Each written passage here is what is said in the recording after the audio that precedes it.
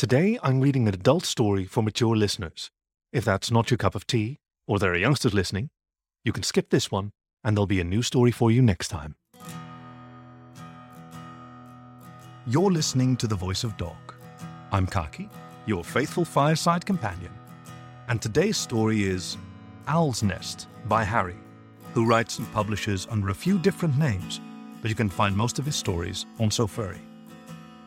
Please enjoy Owl's Nest by Harry. I was loitering by the keg holding a plastic cup of nameless beer when I spotted her. I didn't know her name then, but I'd seen her before. She was in my sociology class. Her and about 200 other people, I guess, but she was someone you noticed. Avians aren't all that rare as a group, but you don't see many owls. And she was the sort with those feathered tufts, you know? Looked sort of like pricked up ears or horns. Her face with a dark-edged mask of white feathers, drawing all the attention to her eyes. Not that they needed the help. Her irises burned a vibrant yellow-orange, like the flesh of a ripe nectarine, and so perfectly round. The way her brows came down in a wide V made her look a little serious, even stern, but I'd seen her laugh across the lecture hall. I figured she'd never notice me. Millions of gray mice around. She was in the kitchen, sipping something purple-red out of an actual glass with a straw that she held with her slender black beak. I looked around the room for Kevin, who had dragged me to this just-off-campus house party in the first place. I'd been itching to leave until I saw her, having only a mild buzz and no real dedication to improve it, using more of the lackluster but free swill in the keg. Her drink looked more promising, and it offered me a chance to talk to her for once instead of watching and wishing. Normally I wouldn't have the balls, but it was late. I could still split if I struck out, and the buzz probably helped. When would I get another chance, right? I picked my way through the crowded room, holding my cup at ear height, which, as a mouse, isn't all that high. Made it to the kitchen without spilling it on anyone. She swiveled her head in my direction in that spooky way only an owl can, and I gave her what I hoped was a winning, whiskery rodent smile. She blinked, but didn't say anything. So I said, that looks 100 times better than this fine artisan, lager. Where'd you get it? She tended to laugh, the short, downy white feathers on her throat fluttering. Private stash, she said, in an exotic accent that I couldn't quite place. South Asian? I didn't know from owls, so it could be anything, and I wasn't about to ask her, "Hey, so what kind of owl are you?" Instead, I asked about her drink. "What is it?" "Sangria," she said, taking another sip through her straw. I brought my cup to my lips, but the smell of the now warm beer made me wrinkle up my muzzle. I said, "I don't suppose you'd share some from your stash? I've had enough of this stuff," and set the cup down on the counter. She looked at me, and I mean looked. It was unnerving, especially for a mouse, which sounds all primitive and whatever, but I couldn't help it. She was taller than me, and those eyes were just sort of hypnotic. My tail twitched, and I felt an urge to bolt. I wonder if she only blinked once every 10 minutes or something. Finally, she said, "All right, you can come with me," in that lilting sing-song voice. "Where are we going?" I asked, trying to keep my voice even as she crossed the kitchen toward the rear doorway. "Upstairs. The bottle is in my refrigerator." "You mean you live here?" She didn't look back, so I followed her out into a back hallway, watching the long brown banded feathers that draped from the backs of her arms flutter. The loose yellow tank top she wore hid most of the ones that covered her back. We climbed up some creaky, narrow wooden stairs. She explained, "Yes, we rent this house. I have my own room." "A single? I'm already jealous. I mean, Kevin's an okay guy, but I miss privacy," I babbled. We walked down a short, dark hallway, and she opened one of the doors and flicked on the light as she passed within. I followed. She said, "Here is my room. Isn't it good?" Compared to my almost literal rat's nest, it was tidy and Spartan. It was paneled in some kind of light, knotty wood with a similar floor, creaky in spots like the stairs. I saw bookcases, a TV, and the dorm fridge that must hold the promised booze stash. That all kind of took a back seat to the big fireplace taking up one entire wall, though. I perked my ears in surprise and said, "You get your own fireplace? Damn!" She giggled again. "3 rooms have them. It is an old house. Please sit anywhere." I looked around, and besides the bed, there didn't seem to be any place to sit. I was hoping what any young male hopes when he's invited into a girl's room, but I figured that going straight for the bed would make a bad first impression, and I did not want to screw this up. So I picked one of the neat oriental rugs decorating the floor and sat cross-legged. She was busy finding me a glass since I had abandoned my beer cup in the kitchen. I piped up, I'm John. I think we have Soci 201 together." She leaned over her bed to fetch a coffee mug from the windowsill, fanning her tail feathers and me in the process. I had to drag my eyes back up to her face when she turned back around. She passed in front of me, then left the room, and I could hear water running down the hall. I gave my face a quick rodent rub wash and waited. "Sorry, I have no other glass," she lamented upon her return. "Absolutely no problem. What should—" I stammered. "I'm Tara," she helpfully answered, then opened her short fridge and took out a nice big jug of pre-mixed sangria. She poured some into the coffee mug and handed it to me, and I took it with both paws. She sat on the next rug over and crossed her legs too. I finally noticed she didn't wear shoes, and her feet were a bit like talons, long and scaled and sporting impressive claws at the tips of the toes. Those I could easily avoid staring at. I raised my mug and said, "Thank you, Tara," before drinking. Much, much better than the beer. It was sweet and fruity and warmed like wine going down, even though it was chilled.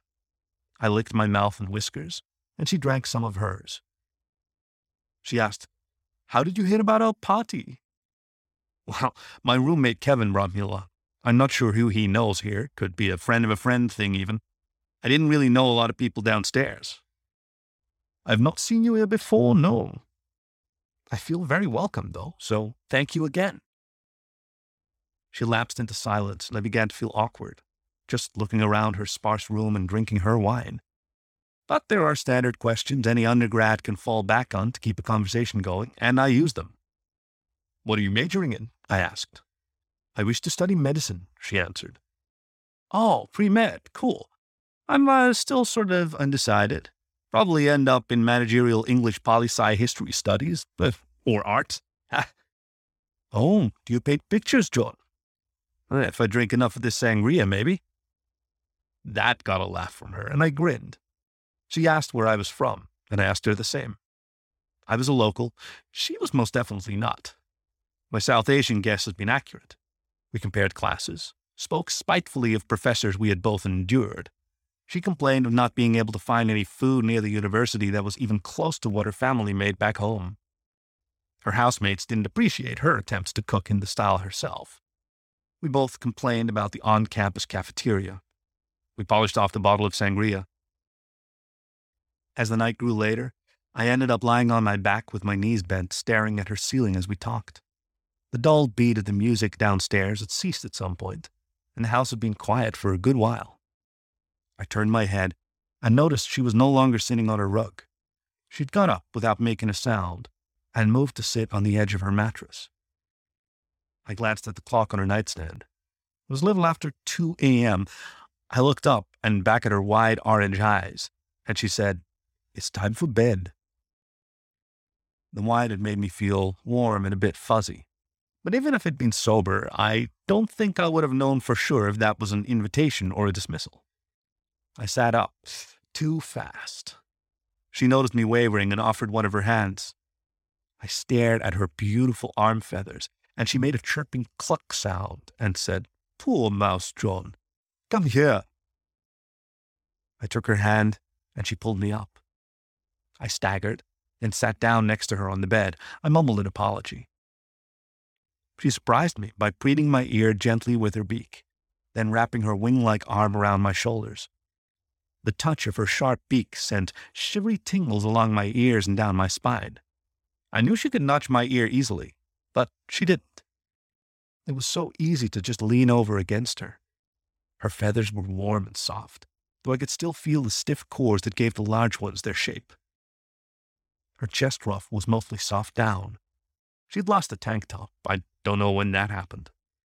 I nuzzled at her chest with my whiskers and nose, making her giggle chirp once again. She wasn't like a mammal, no breasts, but I didn't mind at all. She barely had any scent of her own. Mostly I smelled the wood of the walls and floor and the little stack of firewood on the brick hearth. She lifted her head and told me to lie down, and I got myself nice and comfy, not knowing what to expect. She climbed over me, straddling my legs, then spread her arms and feathers and covered me up while looking down. I reached up to stroke her chest and stomach, and she gave a trilling sort of coo at that.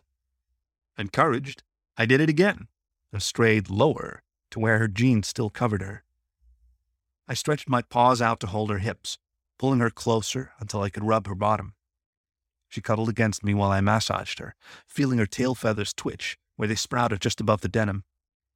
She was back, nibble-preening my ear again. I was growing stiff from the heat and friction, despite the alcohol, and I knew she could feel it. She pursed herself up once more, looking at me with her beak open in an avian sort of grin.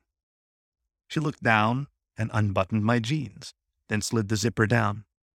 Then she hopped to the floor, and I raised my head to watch. She undid her own jeans and pushed them to the floor.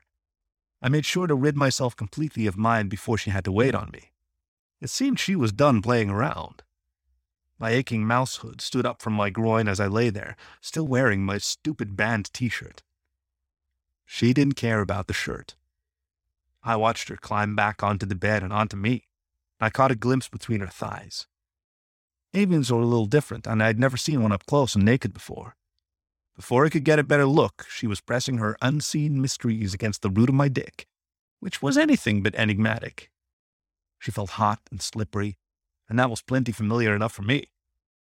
With her hands supporting her weight on the bed on either side of my shoulders, she rocked back and forth slowly, coating me with her warmth and making a low "ooh" sound with each exhale. Without a word, she paused and lifted up slightly, catching my tip and easing herself down onto me. I gasped. She warbled. She let me get used to her inner heat for a moment. Then she took the lead. She moved in smooth silence except for occasional chirping sounds, her eyes closed for now. I met her with slow but eager thrusts of my own. When I got too rambunctious, she would press me down into her bed and hold me there a moment. Unable to control the pace, I was at her mercy. When she sped up, I began to squeak quietly, as it brought me far closer to the edge than I wanted. Even tipsy, I could feel the insistent burn of an orgasm that wanted to escape. "Tara," I gasped, then swallowed, trying to warn her. She stopped her rhythm and pressed down, holding me deep inside her. She patted with her beak open, saying nothing. "Close," I whispered. She nipped my ear and gyrated her hips against mine. I whimpered. After a minute or so of that, she resumed sliding up and down my shaft, punctuating each downstroke with a firm grind. I could feel her getting tighter, and her tail feathers began to flare out behind her like a striped fan. I moaned her name again, and this time she didn't pause for me. She meant to have me, and I stopped trying to resist. The burning urgency deep in my groin erupted before I knew what was happening. My copious rodent seed spurting into her. She could no doubt feel me pulsing, but she kept up her unsteady humping until she, too, found her own shuddering peak. It grew painful for me as mine ebbed away, but I couldn't very well stop her. I was grateful when she finally lay atop me, panting and hot, recovering. I reached under her arm feathers and stroked her back, only half conscious. I let my eyes close, enjoyed the heavy bliss of relief. As I was falling fully asleep, she suddenly laughed. "I work in the morning," she said. I opened my eyes a crack, trying to interpret what she meant.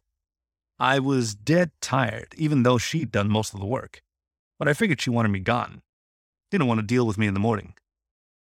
I said, I don't. Do you, need me to go? I can go sleep downstairs on a couch or in the bathtub or—" "Stay," she said, and I did. She was gone when I woke up. This was Owl's Nest by Harry, read for you by Kak, your faithful fireside companion. You can find more stories on the web at thevoice.dog or find the show wherever you get your podcasts. Thank you for listening to The Voice of Dog.